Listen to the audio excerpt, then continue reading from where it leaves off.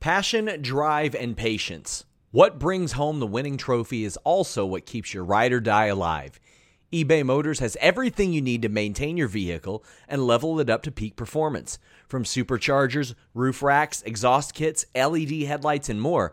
Whether you're into speed, power, or style, eBay Motors has got you covered.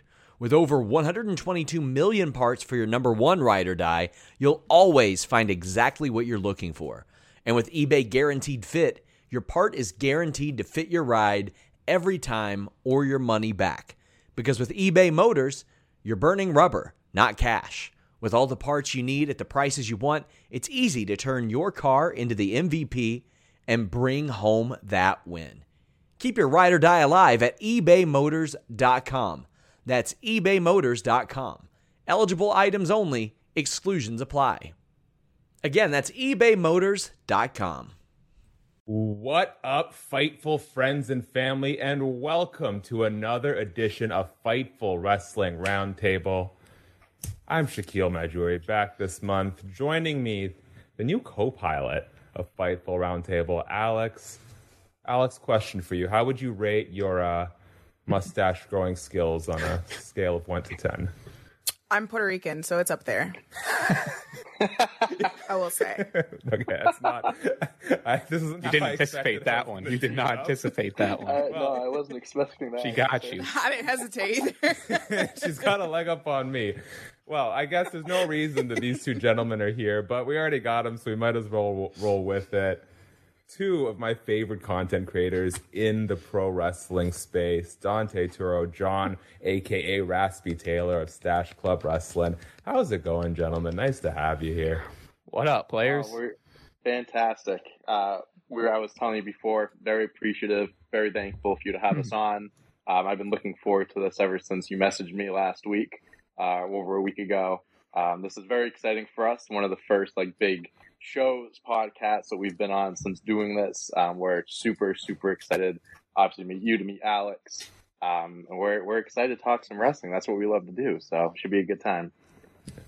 Raspy, was this as long and grueling of a week for you as it was for Dante waiting for this moment where you get to meet me? We're here, baby. I get to meet two people who I've seen in the whole IWC community for a while. It feels like I'm not going to gas nothing up too crazy, but it feels like a little bit of a legitimizing moment. You know what I mean? We're here. Also, it's sick move, Dante, wearing the shirt. I didn't even think of that. Sick move. I was honestly so smart. I didn't think of that. If you aren't, I was like, one of us has to. Yeah. So but just in case. But yeah, thank you. Dante already said, but I speak for the both of us too. We're happy to be here, hyped. I'm ready to go, baby. Let's do it. It's not like I show up once a month just to spotlight and profile myself on these things anyway. I've been doing it for everyone else, of course. Now, I cover a lot of MMA, quiet week in that space, but boy, was it busy in the world of pro wrestling. So let's start here. And honestly, guys, I'm glad. It might just be that I timed my coffee intake right today, but I had to turn down my microphone, and I feel like it might just be having you boys and Alex back, but I'm amped up. Let's do this.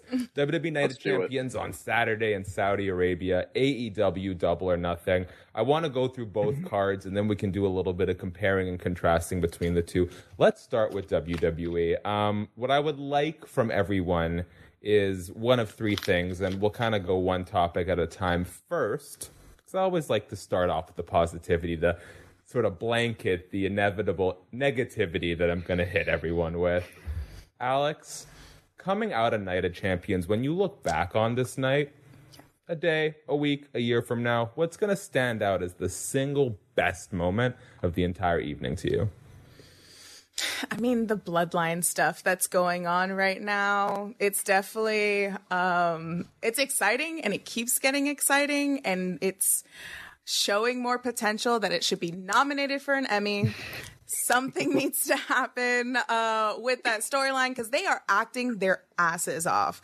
So that's definitely one moment. And then for me personally, for the Joshi side, Asuka winning the Raw Women's Championship. Love it. And I'm hoping that with this reign, they do something. But looking back 5 years later, it's for sure going to be the Bloodline story. Just the moment of the super kicks and then just everyone crying, the crowd and at home. And it was delightful. It was delightful to see, Roman Reigns get his shit kicked in. So John and I were talking about this, I think the night that it happened. The first super kick was great. The second one had me on my feet. It was just because you expected the first one to come, right? The second one was just a nail in the coffin for me.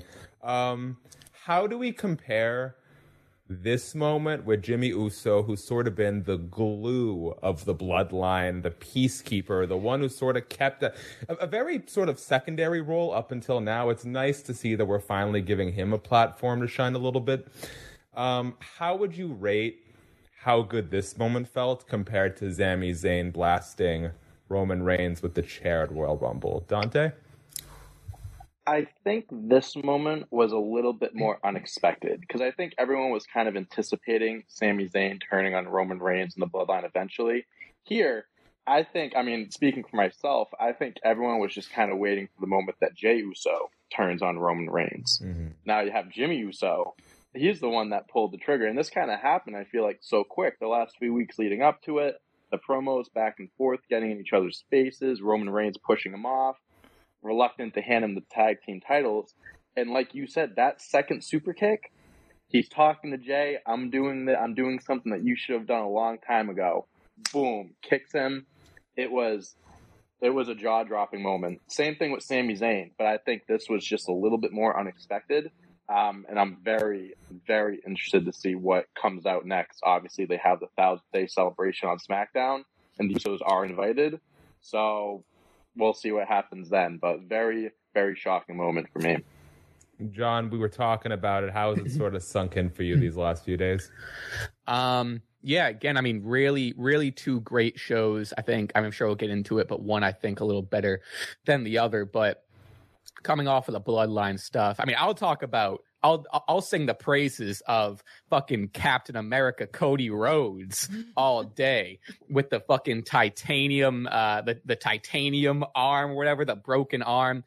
I want him wrestling with two broken legs, two broken arms. What's that, like SpongeBob? Like a SpongeBob episode where someone's all bandaged up. You get what I mean. But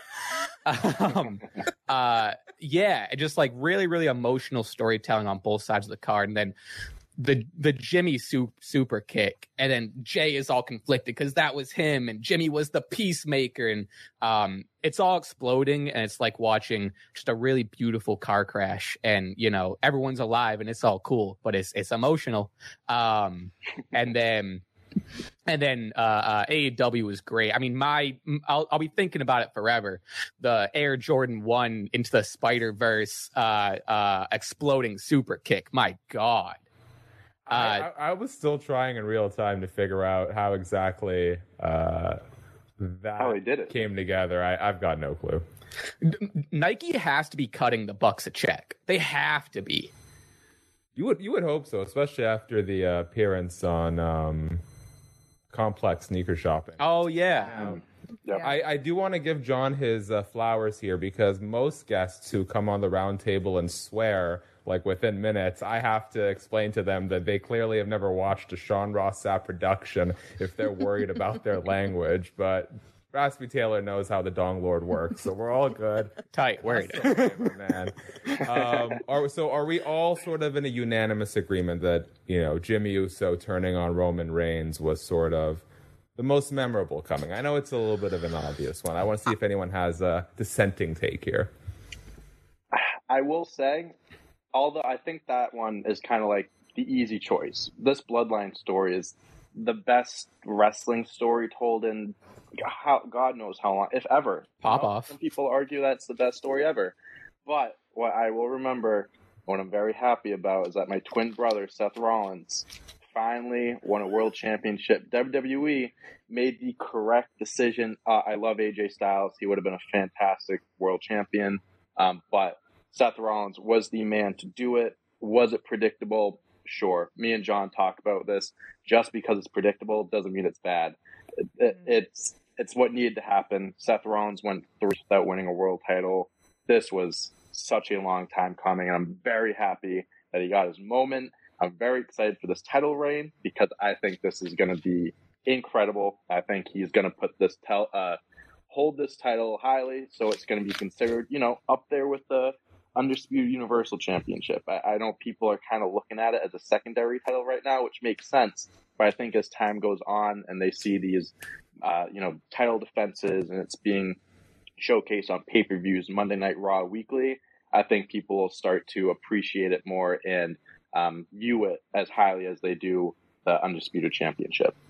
Okay, you know what? I think that's a great segue there. I am going to ask just because, guys, we are on StreamYard finally, like the only Fightful production that wasn't on here. So if you want to let us know something, questions, comments, concerns, whatever, super chats, we'll throw you up on the screen. Leave $1, leave $1,000. I got my preference, but it's all good either way. I'm not seeing that money.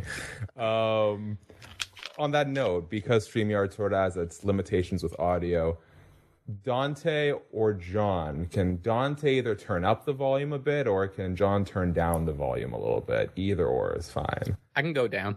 All right, there we go. I don't know I don't know what the issue is, but I'm just reading these chats as we go along. It's not that bad. All right. Just do what you can. If we need to fix it moving forward, let us know. Yeah, please just let us know what you guys need. You're the producers here. I'm just trying to survive, really. I just want to be the loudest one. Oh, well, I got you beat. Don't worry about that. Guys, Dante, you brought up the World Heavyweight title match, Seth Rollins, AJ Styles. You know what? I'll be the downer here. I'll start this one off. We can go. A lot of the rhetoric going into that match was, like you mentioned, Dante, it's supposed to be a main event title, but one that has sort of looked secondary. And that goes right off the bat to when Triple H announced and unveiled the title saying, well, Roman's the champ, but he's not really around, so we need somebody.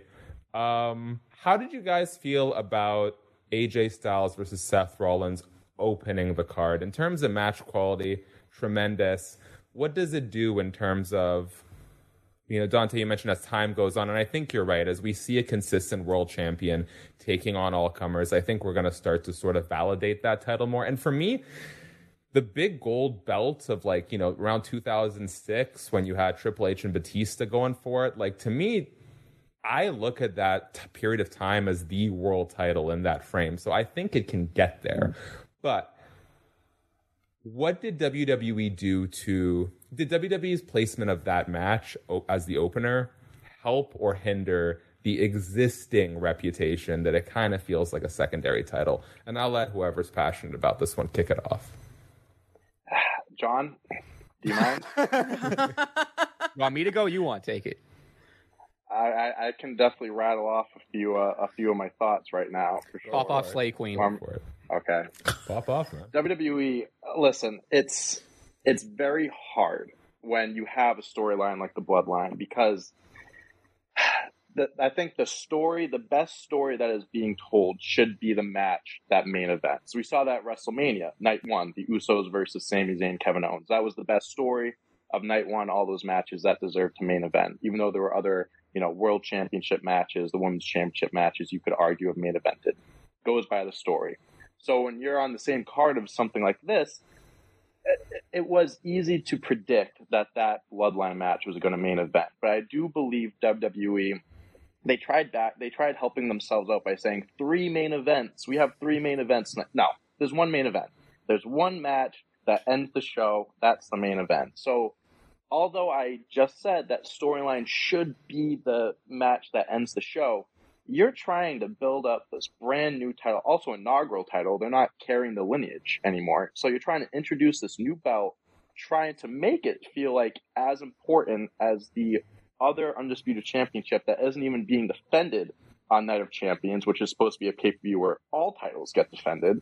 It was a great match that, I wish it did main event. I'm okay with it opening the show because it's, it gets the people going. Great opening match. You make history right away. But man, Triple H saying what he is about Roman Reigns. Oh, he has the titles hostage, so we're making a new belt. and then having opened the match, like, I don't think they're off to a hot start with trying to make the belt feel as important as it once was, but I think they can recover from it and still do plenty of good stuff to get to that point. I do wish it did main event, though.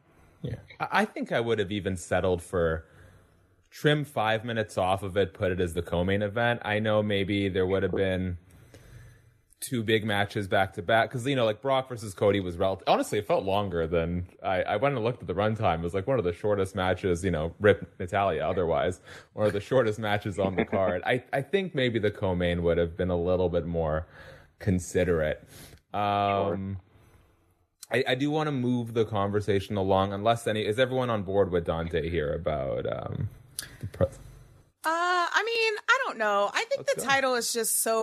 This show is sponsored by BetterHelp. If you had an extra hour in your day, what is the first thing that you would do? Read a book, take a nap, play some video games, do something for a friend, volunteer. A lot of us spend our lives wishing that we had more time. But the question is, time for what? And if it was unlimited, how would you go about using it? The best way to squeeze that special thing into your schedule is to know what's important for you and to make it a priority. And therapy can help you find what matters to you so you can do more of it. Therapy is so valuable. It's gotten me through some tough times, really helped me reflect on things that are important, specifically with BetterHelp. If you're thinking about starting therapy, give BetterHelp a try. It's entirely online, designed to be the convenient, flexible, and suited to your schedule. This is so beneficial when you've got that crammed schedule and you can't even imagine finding that extra hour. You can do it all from home. Fill out a brief questionnaire, get matched with a licensed therapist, and switch therapists at any time for no additional charge. Learn to make time for what makes you happy with BetterHelp. Visit BetterHelp.com/Fightful today to get 10% off your first month.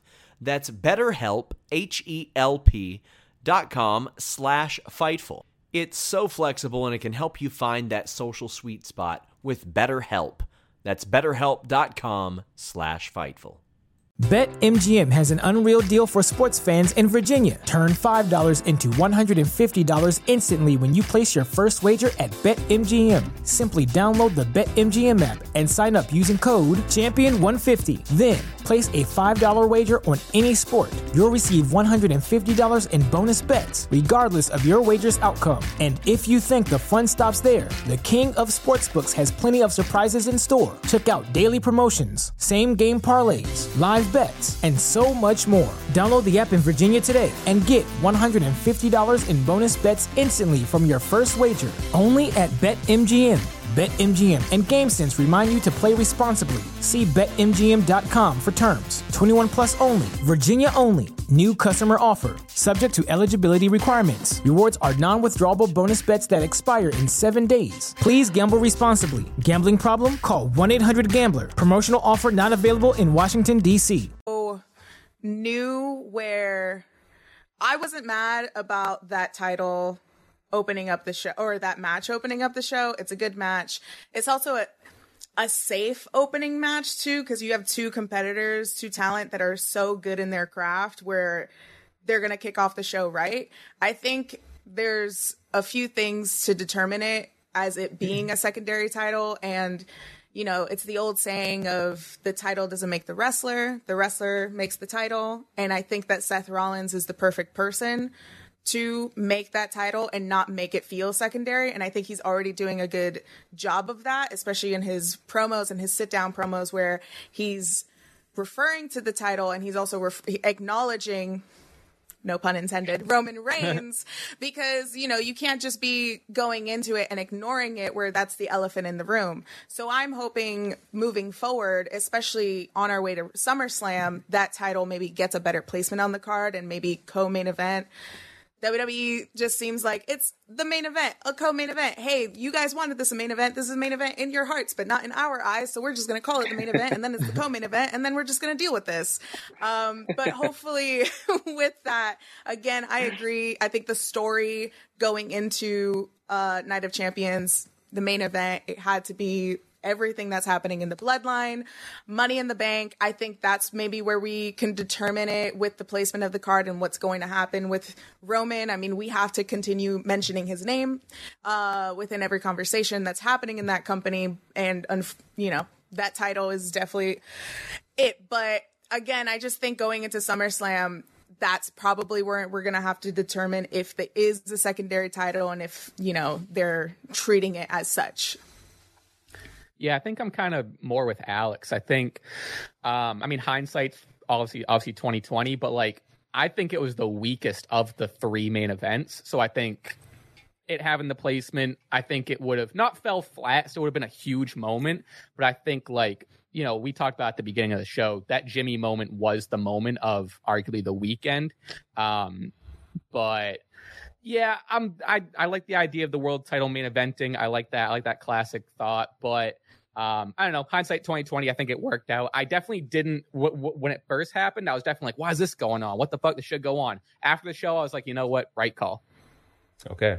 Very quickly in the super chats, I do want to give Alan Marks a shout out, one of the Fightful main roster members. Not seeing it on StreamYard for some reason, but he writes, who won? The effing fans, no matter if you're tribal or not. This was an absolutely amazing weekend of wrestling. Thanks, Fightful fam, for all the show. And then the Stache Club boys already paying their worth here. Ooh, let's go. Thank you.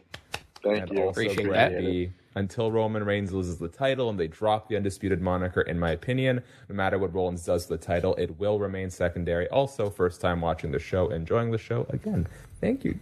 You guys are invited back anytime you want. Anytime. Just keep doing what you got to do it. Draw, brother. Okay. All right. I do have one little... That's what they say. That's what they say in showbiz, baby. We're a draw. Yes, sir. Main eventer. Who needs the Usos, Roman Reigns? Nonsense. This is the breakup of Dante versus John will be the real WrestleMania. Oh, can I be Jay? Can I be Jay? Can I be Jay? Yeah. Only if you wear crop tops. Easy, got it. Money. Alex can grow out the mustache. Yeah. Are you kidding me? Or I could just be the Paul Heyman of some sort. Oh, that'd be tight. Little pet peeve on the Roman Reigns. Not a pet peeve so much, just an alternate idea in my head. How do you guys feel about Solo Sikoa being the one who got pinned at the end of that match? I feel like with the turn, this could have been a really rare opportunity for Sami Zayn to finally get his, long overdue comeuppance on Roman Reigns by hitting that haluva kick for the 1-2-3. Roman has an excuse. It's a natural, very rare opportunity that he would go out on his back without losing anything of value, and it would kind of protect Solo and this ongoing storyline that, low-key, he might be the tribal chief, right? How do you guys feel about the decision to have Solo take the pin and not Roman? I mean, I don't know. I think it's a safe decision. You're not going to have Roman pinned anytime soon, unless maybe, I don't know. I mean, you just want to see chaos. That's all. Yeah, I honestly haven't even thought about that until you brought it up. Because Solo has been The Rock, not The Rock, but The Rock. You know what I'm saying? Not Dwayne Johnson. Not Dwayne Johnson. Well, depending on how the storyline goes, I don't know. But yeah, I don't know. I think it would have been, especially it felt like a big stage, and it would have fucked psychology wise Roman up even more. He's already in so much turmoil. So honestly, I think I'm also in the camp of I like seeing chaos and I like the breaking down and all of that. But now I think it's interesting to see will Solo get any punishment for taking the pin or whatever? I kind of doubt it, but now there are more cracks with the rest of the bloodline, and maybe that even because there was that moment on SmackDown where Roman kind of brushed up against Solo and there was that tension. So that might be planting seeds for not only Roman and Usos tension, but we still have that Solo dominant, also not giving up any of his shit to Roman. Yeah, I kind of look at it from both perspectives. Alex, you said it was the safe decision. Protecting Roman. He hasn't been pinned since December 2019 or something like that. Almost 4 years he hasn't been pinned. Eventually that's going to happen, right? I believe this would have been a great moment to have him eat a pin, but it it doesn't necessarily hurt him. He's not losing any belts or anything. If anything, like, he's not losing momentum. It's just kind of adding to the story of, oh, like, he can get pinned. Like, this time around, he didn't get pinned to lose anything. He didn't lose any belts, but it could happen. And I think it just kind of plays into, again, like you said, Roman Reigns only got pinned because of the Usos, so he has an excuse. He goes through all this mental, just all these different things going on. He's starting to lose his mind, and I think him being pinned would have been a great seed. The shit-eating grin on Sami Zayn's face. Oh, every episode of yeah. Like, him being able to pin Roman and just, you know, being able to say that he pinned the tribal chief, I think that would have been massive for him moving forward as well. Is Baron Corbin still the last person to have pinned? Yep. Yes, he is. When they were doing that whole big dog throwing dog food on each other storyline. Oh my God. Could you believe it? I thought it was Xavier Woods, wasn't it? Didn't Woods have some kind of that sounds familiar. something over Roman, it may have right, been like during his King of the Ring? I do know what you're talking about. It may have been like a DQ finish or something like that. I don't know if it was an actual pin. I think because he did an interview and he was like, "Why is no one talking about me beating the tribal chief?" Yeah, I think it was something along those lines. But regardless, if it's all the way back to Baron Corbin, I mean, that's crazy. This would have been a good opportunity to eat a pin and nothing bad really comes out of it. It just I did just look it up. According to Google, I don't know. 3, 2, 1, Baron Corbin.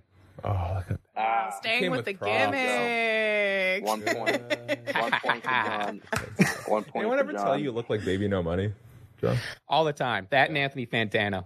Vancouver's own. Shout out. Okay. One more thing on this. I'm getting so sidetracked, but like I said, I finally timed the caffeine perfectly with the show. What's everyone's, just very quickly, on a scale of like 1 to 5, what's everyone's like MMA UFC consumption level at, Alex? Yeah. I want to say maybe a 1. Man, if you caught me like 4 or 5 years ago when I was with my ex, it was like a 10. But Dante? 1 now. I'd probably say 3. Okay. I mean, I watch most of the main events, like the main pay-per-views and stuff like that. I'm not going to sit here and tell you that I follow along with it every day, keeping up with like all the different things that are going on in the UFC world. But I definitely know. This is perfect, though. This is perfect, a decent John. amount. Damn, 0. Okay, good. This is exactly what I needed. So, this is great. Dramatically, you know, I cover MMA probably more than I cover pro wrestling. So for me, watching Cody Rhodes versus Brock Lesnar, every time they start incorporating mixed martial arts into the matches, I kind of have this like dueling thing going on of like the suspension of belief versus the reality of the situation. So for me, Cody versus Brock, loved the drama of it. Love the story being told. Hated the match. Technically, it made no sense. Because I'll just, a very quick rundown. You're telling me that Brock broke Cody's arm, within like 4 seconds of locking on that Kimura on Raw. Yeah. He has it for like 5 minutes. Yes. In a way higher leverage position. Yep. And I'm telling you, if he's going to pass out from the pain, he's got a spiral fracture in his shoulder. Am I, as the person who's always like deep diving into MMA, am I the only one who was kind of taken out of that drama? Like, I still appreciated the story being told, but I had a hard time staying in it because it made 0 sense. Made perfect sense to me. Any more questions? John's gonna hate this. This is I don't know. This is the art form where a dead guy was shooting lightning bolts out of his fingertips. Like, is there any logic towards anything that we're watching? But I can separate Taker when Taker's doing Taker things than when former UFC heavyweight champion Brock Lesnar chooses to incorporate mixed martial arts into a storyline. I just want to see moving forward is how long is Cody Rhodes' arm going to be broken? He can't just come out of the sling forever. Like, you got to carry this for the next few months. Like, you have a broken arm that doesn't just heal up like that. You got to play with this for a while. I'm with you. I don't think it made too much sense, but Cody Rhodes is so dramatic. I love it so much. He's so fucking dramatic. I have a very love-hate relationship with Cody Rhodes because he's like Superman. John says this, and I have to agree with him. He's like Superman. Like, the guy comes with a broken arm, still fights for his life, this and that, passes out. But yet, every week he comes out, and maybe, I don't know how this is going to go with you guys. Do it. What do you guys want to talk about? No, you have to do the impression. Oh. So what do you guys want to talk about? It is the stupidest thing in the world. I hate it. We all know what you're going to talk about, Cody. We all know what you're going to talk about. Let's just cut the bullshit and get to it. If you pull it out once a month or something, sure. Okay, I'll let that pass. Every week, I can't stand it. Everything else about him, though, love him. I love him. But that's my one gripe. That big-ass tattoo is just infecting his entire brain. Into the bloodstream. That tattoo's crazy. That's a whole nother thing. When are they going to redux the racism angle?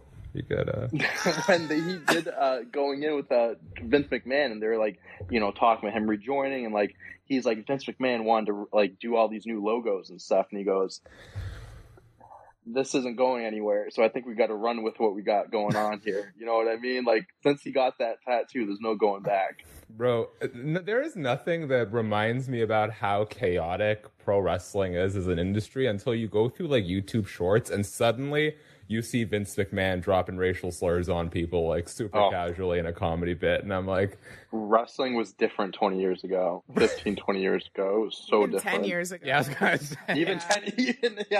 Even 10 years ago. Yep.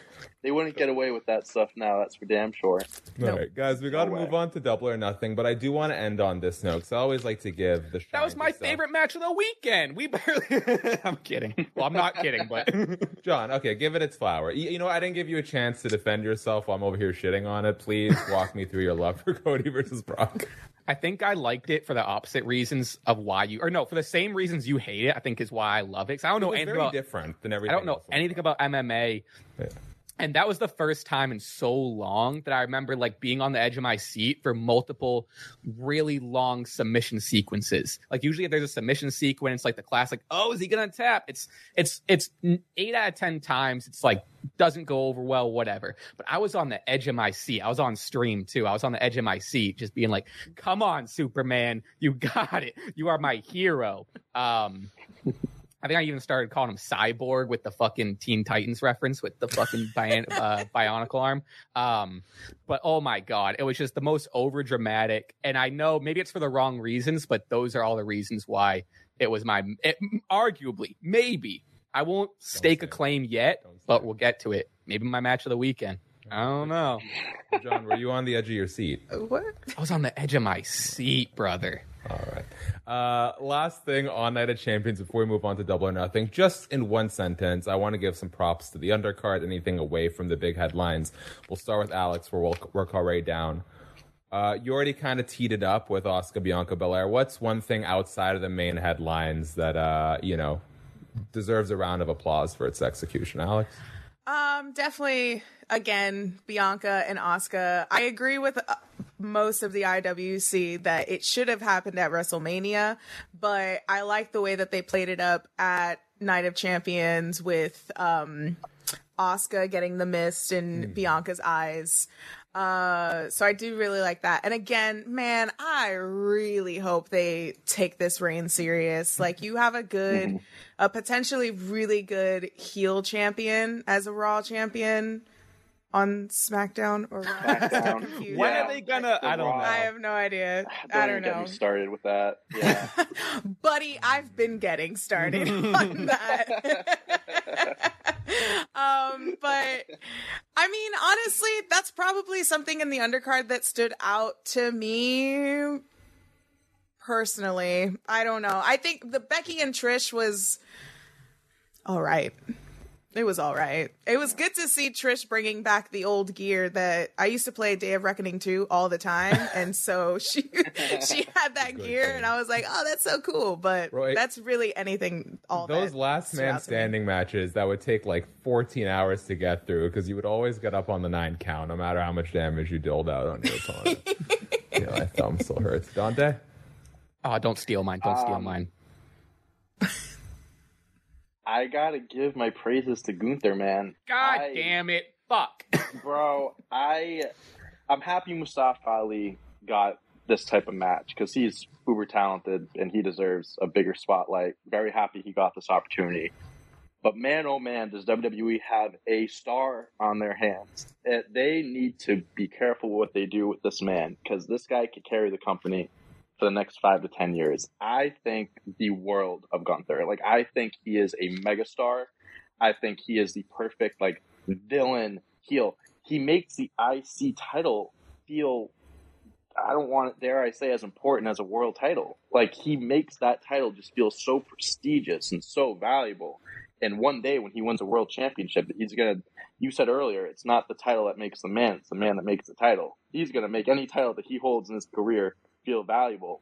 And what I like about him too, he's a heel. But I think because so many fans like me respect him because of his ring work, his ability, I think he could play off a good face as well. Just like a fighting champion type of face. Like, not anytime soon. But I think WWE has a character, has someone that has such special in-ring abilities that they can work with in any which way for a long time. So, and any match that he has is like a potential match of the night for me. So I love watching him. I really do. All right, John, I'm not going to bother going to you. You guys left me with Rhea and Natalia. I was going to say Natalia. I wasn't, you know what? Flowers. Listen. Flowers, I loved it. I did kind of love it. I think I'll just real quick, we don't even got to go into it, but like, I love Rhea as champ. I think this was a great dominant win over a veteran. And it was just like, it didn't need to be more than what it was. It did its job and it set up Rhea to be like, oh shit, she's knocking down, future Hall of Famers, So to be honest with you, I don't have a gripe with it. I thought it was perfect. Alex mentioned building a strong heel. I'm just going to say this. Rhea Ripley beat Natalia in 1 minute and 10 seconds on her birthday. Oh, it was. It was her birthday? Yeah, it was Natty's birthday. Happy fucking birthday, legend. There you go. Yeah, happy That's birthday. how you do it. They should have drummed that up more. Okay, guys, just so I can get these super chats in very quick, yes or no from each of you. I feel like the time has kind of passed, but who knows? Elijah Rodriguez asks, dope spelling on Elijah. Do you think WWE is saving the pin for Cody? Is Cody going to be the one to get that first pinfall on Roman Reigns? At this point, it's looking like yes. It would have been nice to see Sammy, and then you start to see a crack of like, whoa, Roman's human. But at this point, who else? Or I guess it depends on if they go a Jimmy or Jay route before they get to Cody. But I'll stake my claim in the yes category. Yeah, at this point, I'm going to go yes. I'm also going to go with yes. Guy, you know what? Probably yes. I'm going to put it out there. They missed the boat at WrestleMania. I think it goes really under the radar because of the fact that it took place in front of no fans. It was actually Steve and Larson, shout out to them, who reminded us of how great it was. Jey Uso versus Roman Reigns, that storyline was the anchor of the Thunderdome era. Mm-hmm. Yes, it was. You botched... you missed the grand opportunity at WrestleMania. I say give it to Jay. If you really want to tell a long... I wouldn't be mad at that. Story, I wouldn't be mad. I would not be mad with it. And they got to remind everyone about what happened. They really got to start putting together. Yeah, because we're not watching back that Thunderdome. It started with Jay, and honestly, you can say that it should end with him, too. There we go. All right, guys. Double or nothing. Hey, we brought up the fact that the World Heavyweight Championship did not headline Night of Champions. Didn't headline Double or Nothing either. Interesting card. Great matches. Not quite the same. Some good matches. Yeah, there we go. Definitely going in and coming out, not the same level of excitement or enthusiasm I can sense as the past few years of tentpole AEW events, but we like to start on a high note. Dante, we'll go with you first. What was the best thing for you coming out of Double or Nothing? The best thing for me coming out of Double or Nothing, probably the right answer. I'm happy MJF won. I think that was going to happen anyway. I'm happy that they're continuing his title reign, but I'm happy that they're going to continue the Blackpool Combat Club and the Elite story. me and John talked about this. This is just going to be the first match of a handful, potentially, of what they'll have. I thought the match was just fun. It was just a fun match. Exploding super kicks, the tacks and stuff like that, putting them in, I forget which Matt, one it was. Yeah. Matt putting it in his mouth and just,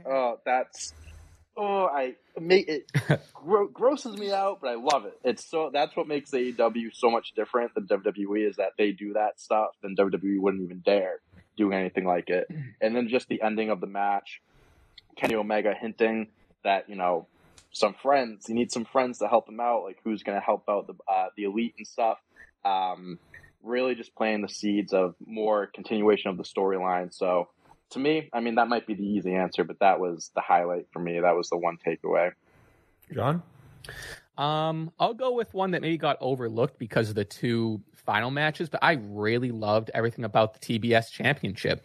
I thought Jade and Taya was really good. I've been thinking that Taya was going to be the one to finally end Jade's streak.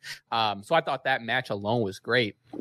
And then Chris Statlander coming in, just a huge surprise win, ends this monumentous Jade run. And I don't know, I think the TBS title picture really has a resurgence. It's a new story. Chris is back. I really hope Taya stays in the picture. I think the past, I don't know, whatever you want to say, month and a half or whatever, she's really shown that she's going to be a staple in whatever AEW women's title, TBS, whatever. But I think all three of these women are staples and have proved themselves that night. They're going to lead the women's division with the help of, like, you know, the women who are currently on top.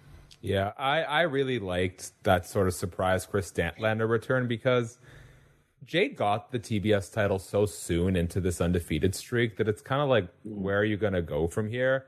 I like that we hit 60-0. It's like a nice round number to end on. There's sort of she has a out for why she lost the title. It wasn't super clean. And Chris Statlander's someone, I think, who has been on the cusp of a big moment for a while now, but has kept getting held back with injuries. So great surprise. I think a very reasonable way of getting that title off Jade without damaging the aura. I don't think there was too much room left to grow in that storyline unless you wanted to do a champ versus champ thing, which I don't think was going to happen anytime soon. So I agree. Yeah, I like it. Alex, where's your head at? I definitely agree with you guys. Chris Statlander was the moment of the night for me. That was predictable, but again, like, something predictable isn't a bad thing. And I like the way that they set that up, where she came out at the end of the match. They set up an open challenge. I didn't really see it as an open challenge. It was more like, who's next? And then Chris Statlander came out.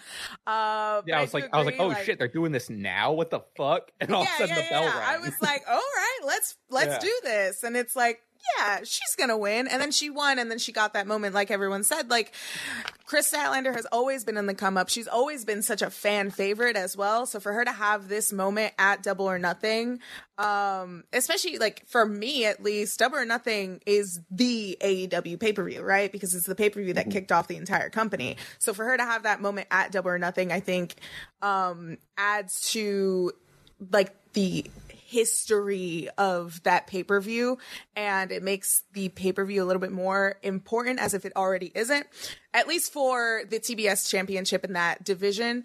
And again, with Blackpool Combat Club and the Elite, personally, that match was overstimulating for me. I was like, I cannot handle this. Like, they just kept redoing it, doing the theme song. Let's not get started with that lead singer, but that whole theme song and the band was just too much for me. And then it stopped, and then I enjoyed the match.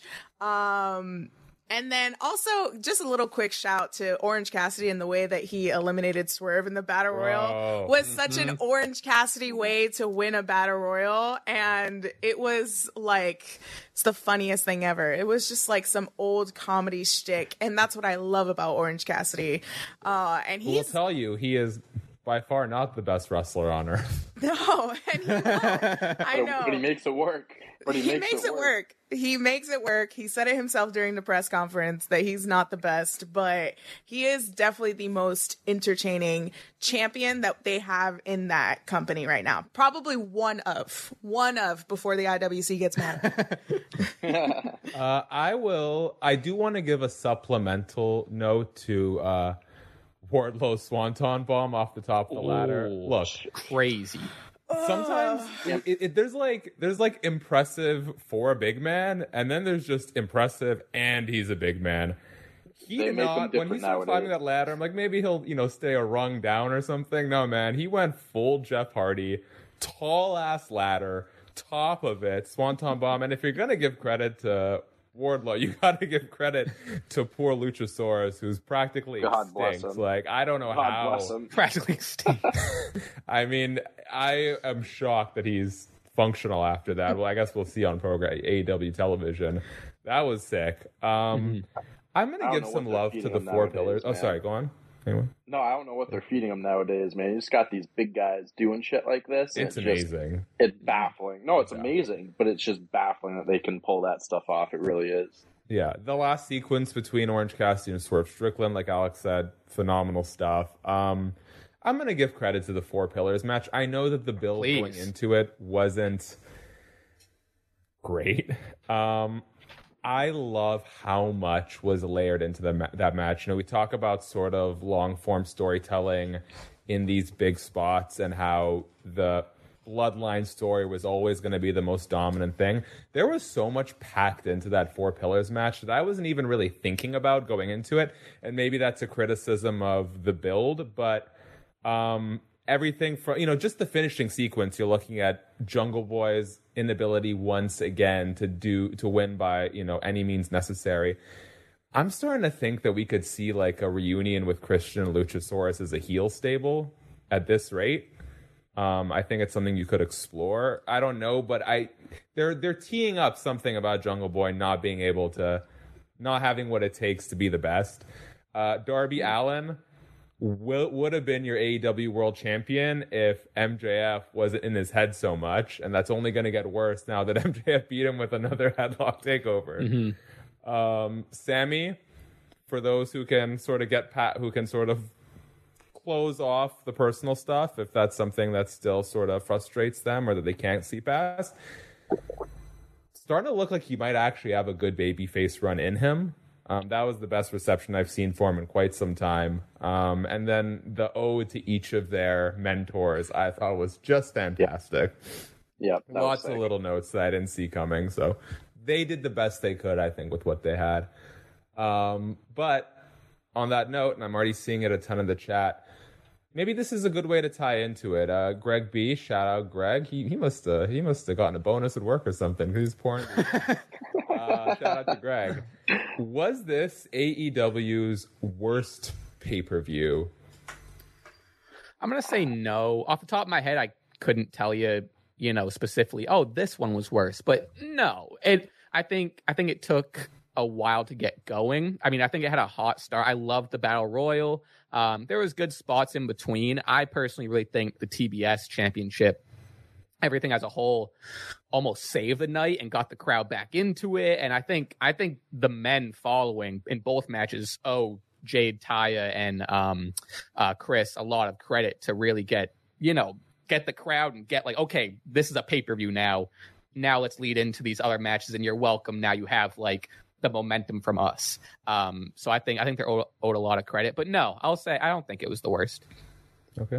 Yeah, I don't think I can give a fair yes or no answer because I can't like think of any other pay-per-views, like AEW pay-per-views that I think were worse or better or whatnot.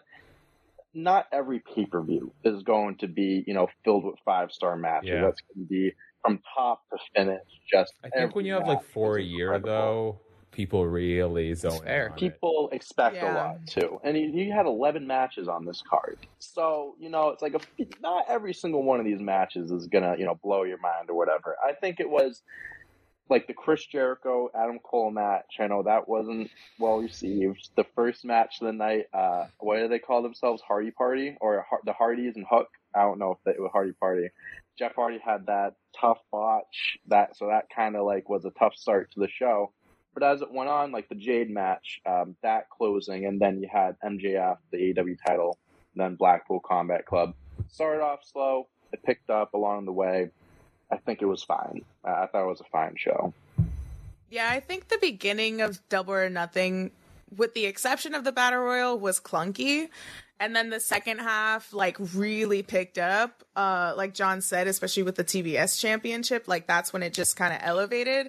But I wouldn't necessarily say this is the worst pay-per-view, at least in the general consensus. Like, I don't think this was the worst pay-per-view. Was it mid? Maybe.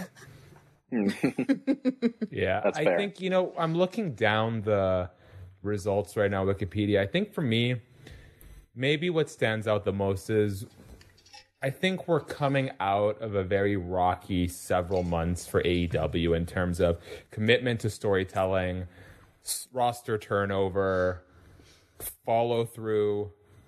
We're just seeing Wardlow get his big moment and then drop off a cliff, and then Powerhouse Hobbs, this and that. So I don't even think get me started with the TNT belt. I don't think Don't even get me started. I really hope Collision is going to be. I think it can be such a good solution if executed properly, but that's a conversation for another time. What stands out to me the most looking down this card is there just wasn't a lot of good storytelling leading into it. Hardy's versus the Guns and Ethan Page, Yeah. Orange Cassidy won a battle royal, fun, but it's a battle royal. Adam Cole versus Jericho I thought was decent going in, and unfortunately the match didn't quite live up to the build going into it. I think I liked the FTR Jarrett Lethal stuff, but it's a bit of a comedy. It's not like a strict comedy storyline, but it's a bit tongue-in-cheek. Wardlow Christian Cage was kind of mid, building up. The Outcast stuff has been hot or cold depending on the week you go into it. House of Black versus Acclaimed. Where did that come from? Jade, Taya, great, but mostly been regulated to Rampage. If I'm not mistaken. I haven't seen it a ton on Dynamite. Chris Stanlatter came out of nowhere. We know the world title build wasn't very strong. And then you had the best thing, I think, going into it was probably the BCC Elite. Like, when I look back on this, the no one on the marquee stood out to me the way it stood out when you had Hangman and Kenny finally going at it, or CM Punk John Moxley rematch, or there wasn't this long. They haven't had quite as many months of strong storytelling leading in, and I think that's probably to the detriment. We're just so used to something really big happening at these pay-per-views, and we didn't really get that this time. So, it is what it is, I guess. Let's head to the Super Chats. As we wrap up here, the final stretch of the show. Shout out to Sheldon Jackson. Thoughts on Toni Storm becoming AEW Women's Champ? Because I feel like the title just took a step back now in the Outcast camp. I think they're one of the worst acts in AEW, with same-ish, different weeks, distract, cheat, win, spray. L. Like I kind of mentioned, that's a really weird faction and storyline, because some weeks I think it's dreadful, and some weeks I feel like they relatively hit the mark. We know that the title was taken off of Jamie Hayter due to injury. Shout out to her for doing a bit of a Cody Rhodes impression and going through with a match when she probably shouldn't have been in there. I'm seeing a lot of shaking heads. How do we feel about this assessment that putting the strap back on Toni is a major step back for an allegedly awful act? I think, again, putting the belt on Toni is safe, especially with her original run. She didn't get a lot of respect. I mean, she really didn't. She was called the interim champion. She was fighting for that belt almost every single week. And then we gave it to Jamie Hayter, and it was a great match back at Full Gear. But there was so much potential to do something with Jamie Hayter and her title reign, and she just kind of was stuck into whatever Britt was doing with the Outcasts. And with the Outcasts, they're very one-dimensional. First of all, they need to stop going to Party City and getting those little spray paints and actually go to Home Depot and get some real like spray paints. That's my opinion. But it's very one-dimensional to me. Like, they have the look down pat. They've got great talent, but there's just no essence to the faction. But putting the belt on Tony, I think, is okay. For me, it almost didn't make any sense, but I understand the rematch specs of it. I think when you have Tony Storm, when you have Saraya, who's a bigger name in that faction, and she has a bigger feud with Britt Baker, sure. Then you have Ruby Soho, who turned and joined that faction. In my eyes, in my opinion, I'm going to repeat, in my opinion, those two are a little bit more exciting to go after a title than it was for Tony Storm. But again, it was clunky storyline or telling a story going into this match. But I think this is, again, moving forward, and in hindsight, going into All In, it's going to be in London. You need to have that moment with Jamie Hayter. That's going to be a huge moment, not only for Jamie Hayter, but also for that women's division and that title.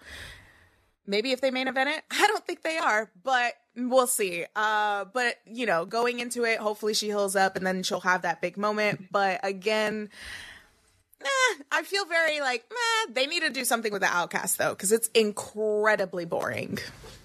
Yeah, I agree. Yeah. I agree with a lot of what Alex said. I think major step back is a reach. I wouldn't say major. I don't know. I like Tony. I like her 2-time AEW champ now. Honestly, like, even not knowing that Jamie was, or even if I didn't know Jamie was injured, I think my pick would have still been Tony. The Jamie run has been great, but I also just like things shaken up. Not every title run needs to be monumentous. Sometimes it can be a, oh shit, so-and-so won. Didn't expect that, a la Asuka. So I think, I don't know. I think maybe I'm definitely speaking from a glass half full sort of perspective here, but I'm hoping maybe with the Outcast getting the title, it makes that group feel bigger, because like Sheeta, Baker, and Jamie already felt big, even though like the Outcasts have the star power of Saraya and Ruby, but now they have a title. I guess all I'm saying is I'm keeping my fingers crossed that maybe now that they have the title, the storytelling and the booking and whatever the group is supposed to be gets a little bit of a resurgence. And then depending on Jamie's time, I would love to see, you know, Tony go up against Sheeta, Britt Baker. So I think I'm very, very optimistic, and I honestly really love Tony winning that match. Yeah, I think I agree. I don't think it's a major step back. I think that's a reach, but I honestly agree with most of what you said, Alex. The Outcast thing, I don't want to say boring. They just haven't sold me. There's nothing about it that makes me like super invested in the storyline or anything. And Jamie, I think, was having a great run with the title, and then she kind of got mixed into this with Britt. And to me, like, Jamie kind of just like never felt like the key part of that story. And maybe it's because it was just bad storytelling in general. It just kind of felt like she was taking a backseat to Britt. Britt's still the star of the show, although Jamie was the world champion. I would have liked to see, I get she was hurt and stuff like that. I would have liked to have seen Jamie, continue her reign and, have better feuds. Her and Britt at some point have to, have a falling out and have a big match. But I'm fine. I'm fine with Tony. Like, she's great. I agree. Out of all three of them, is she the one that should have won? I don't know, but she's a safe pick. She's a great wrestler. She's proven that she can be a great champ. And hopefully, optimistically as well, I hope that the Outcasts having this title in their stable will add something to it. It'll make the story, like, they'll do something with it. They won't be as boring as they were before. So I'm optimistic that this is a good thing for the Outcasts. Okay, guys, just a couple more super chats as we hit the 1 hour mark here. Tony, speaking of Tony, all right, do you guys think this is Jeff's last year? Weird, because he just came back. I gotta say, when the Hardy Boys joined when Jeff Hardy, came over to reunite the Hardy Boys, I was really excited about the idea of a short reign as AEW Tag Team Champions, add to their legacy, bring their legacy to AEW, put over another tag team. And honestly, I'm not a fan of the risks either of those guys have been taking. Obviously, Matt Hardy cracking his head open backstage, Jeff Hardy with some of the dives he took. I don't need to see that from the Hardy Boys at this stage. But the Jeff Hardy-Darby Allin match always stands out to me as one that was rather fun and competitive and well put together. I was optimistic. I'm not going to be too hard on Jeff Hardy's botch considering the layoff and the in-ring inactivity. I really hope those two guys start getting some reps and maybe can get a little bit of cohesion going, because right now I'm starting to feel, unfortunately, like maybe the ship has sailed on the idea of one final world title reign. How long do you guys think Jeff has in AEW, and what do you do with him and Matt as a tag team? Jeff Hardy is my favorite wrestler of all time. I just want to get this out in the air. In every week, Alex knows there's always a therapy session that has to happen on this show. Yeah, this is therapy. My friends once told me in elementary school not to do the Jeff Hardy impression because my BO was going to knock everyone out. That's crazy. When I played basketball in middle school, I wasn't that great. All right, I had my moments. There was one. Come on, yeah. Well, I can't be so hard on myself. It was all the injuries that held me back from going D1. There was one game I hit like 5 threes or something like that, and after like the third or fourth one, I was going down the court like doing the little slide, doing the Jeff Hardy thing. You dickhead. And I'm like 13 years old. Oh my god, biggest piece of shit in the world. That was like looking back on that. Wow, that's embarrassing. But like I grew up on this dude. Like we had this bit on our podcast, or maybe one of the quizzes. 2008's remembered for 2 things. One, Obama becoming president, and Jeff Hardy winning the WWE Championship. I think that was a bigger moment for the culture, Jeff Hardy winning than Obama becoming president. He is just crazy. The fact that he's still wrestling. Crazy. That's a crazy statement. No, it's a but joke. you might not be wrong. It's a bit. No, it's a bit. When you think of it, like Jeff Hardy in 2008, like him winning the WWE Championship was just like a huge moment. But the fact that he's 45 and still going right now is incredible. I can't believe that he's still actually like being able to actively go. The fact that he's still wrestling, I think it's just borrowed time at this point. I would love to see him have one last run, like you were saying. But at this point, like, I don't think you can really count on it. It would be nice, but I don't see it happening. Sentiment all around.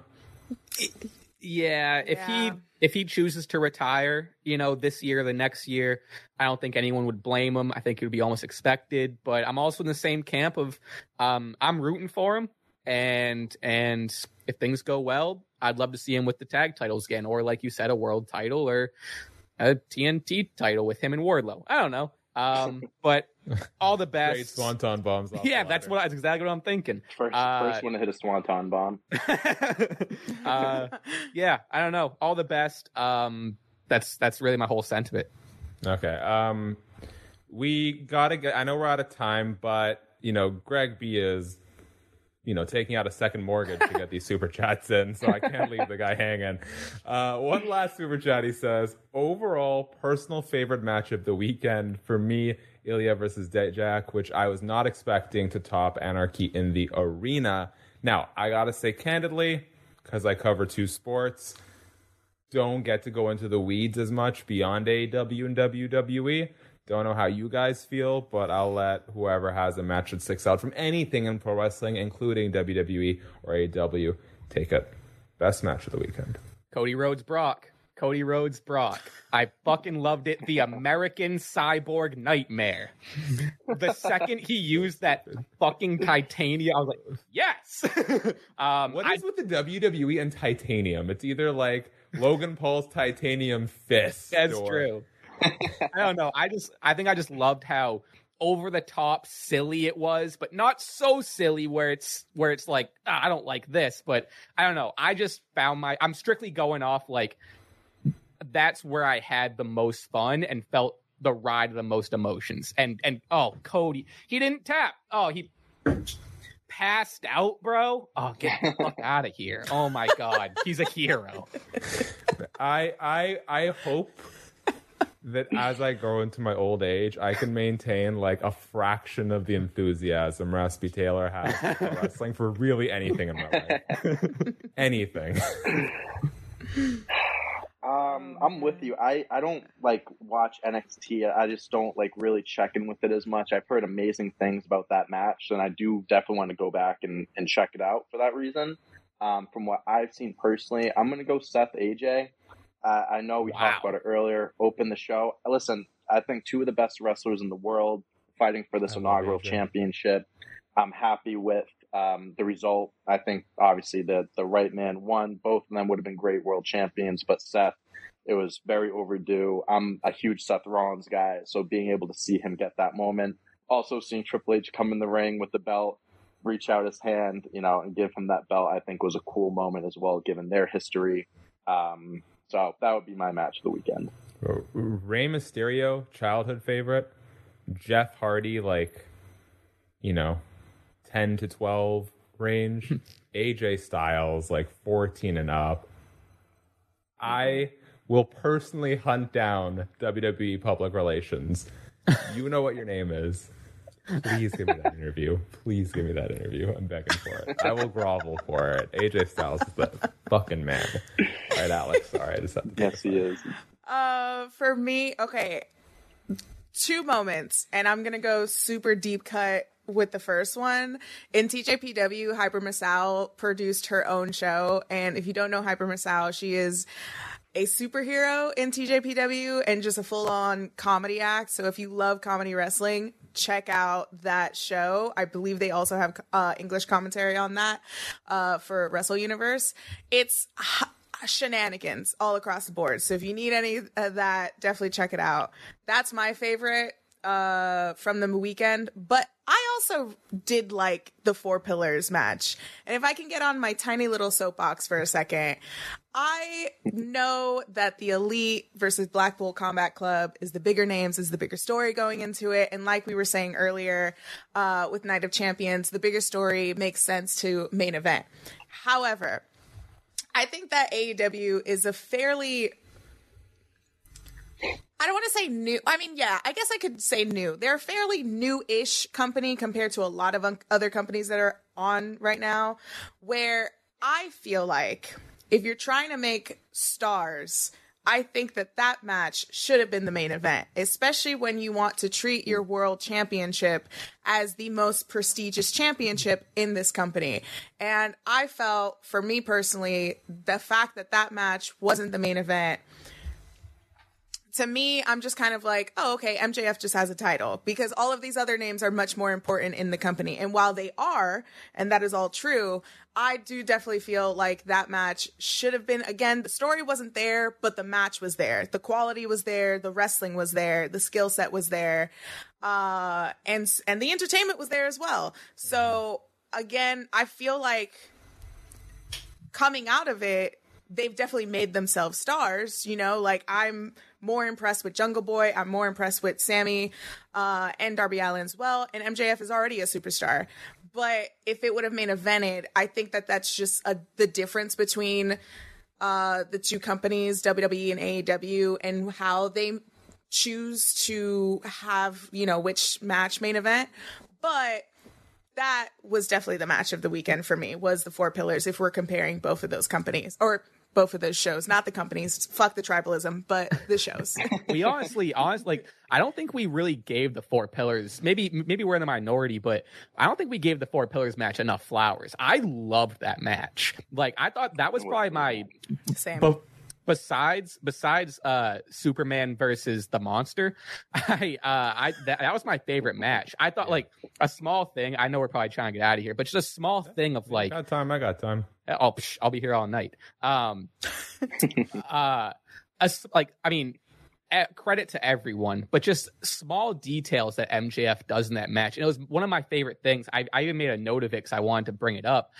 And I don't see really any other wrestlers doing it. I'm sure they do it, but they don't do it as well or don't execute it as well. And that's just being naturally and believably verbal in the ring. Like when he's like getting attacked and he's just like, no, or wait, or like my favorite, that was that moment. Maybe that moment right there might have been my favorite moment of the week. So it was on beat. And like, I don't know, I forget what that move's called, but Darby hits him with the whatever the fuck. And he comes down just like, it was a musical, just what the fuck, bow.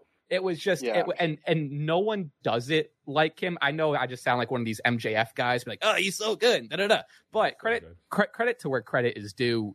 I don't see anyone else do that small detail and like realism. If someone's jumping over my back doing a fucking whatever, I'm gonna be like, holy shit, what the fuck?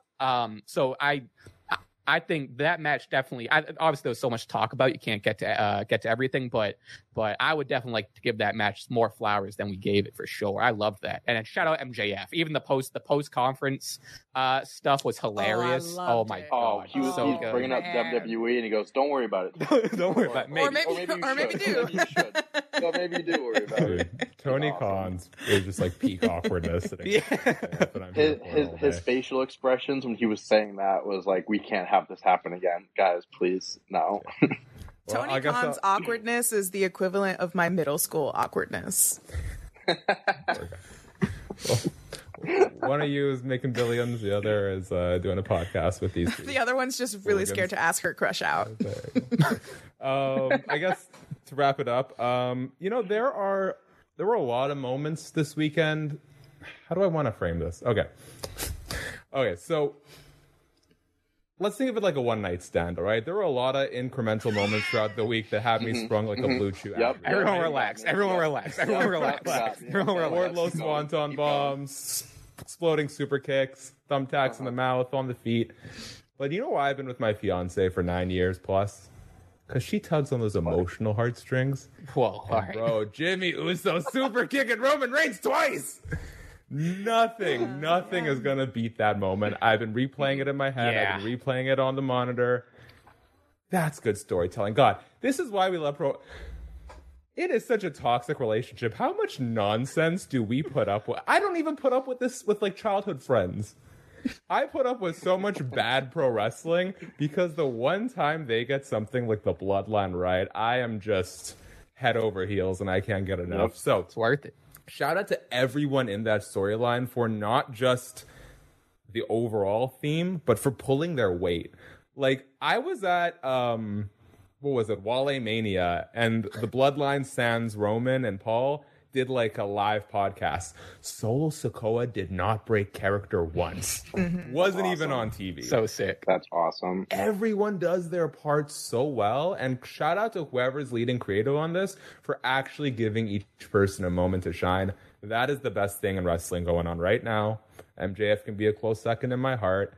We are well over time, guys. I want to leave you with the last words. I'll do my part very quickly. If you want to see more of my content, Shaq Wrestling for all your wrestling stuff. Recent interview with Darby Allin out. Take a trip down memory lane. Stuff with Malachi Black, The Undertaker, CM Punk, anyone you can think of. There's probably a video somewhere on that channel. Kurt Angle's another good one. Wardlow. Shout out to Wardlow. He's actually a great person to talk to. If you like MMA, Shaq MMA, lots of content there. There'll be UFC Fight Night stuff coming out this week. Interviews with the main eventers, the co-headliners. Go check it out. Give it some love.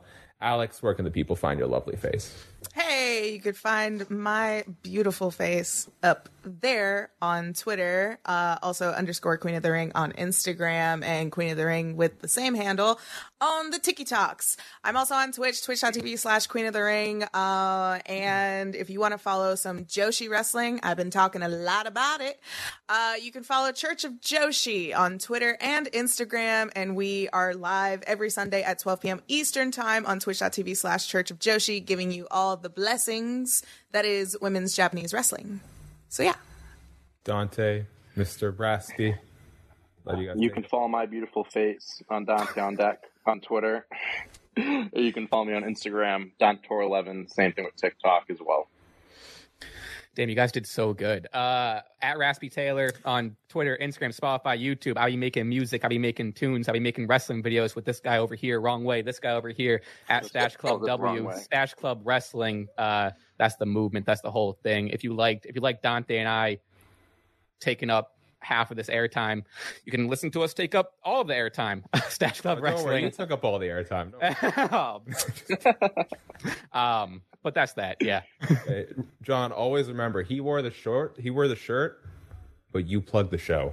That's true. He did just plug himself first. Yeah, something which I did too. I definitely there needs to be a balance between you guys. There needs to be a balance. It's like the Thanos balance. Exactly. What else do I gotta say? It says it on the shirt right there. But thank you again. I'm sure we'll say it as we're going out, but on behalf of Dante and I, thank you again for having us. This was great. We've looked up to Fightful and honestly everyone. Alex, we've been following each other for a minute, and I've been introduced to a lot of the wrestling community content creators and been getting to know some people through Twitter.com. So as bad of a place as Twitter.com is, at least this was like a solid thing that came out of it. You know what I mean? Bro, the amount of like live fatalities that I see on my For You page ever since Mr. Elon took over is out of control. Yikes. But on that lovely note, guys, yeah, whoa.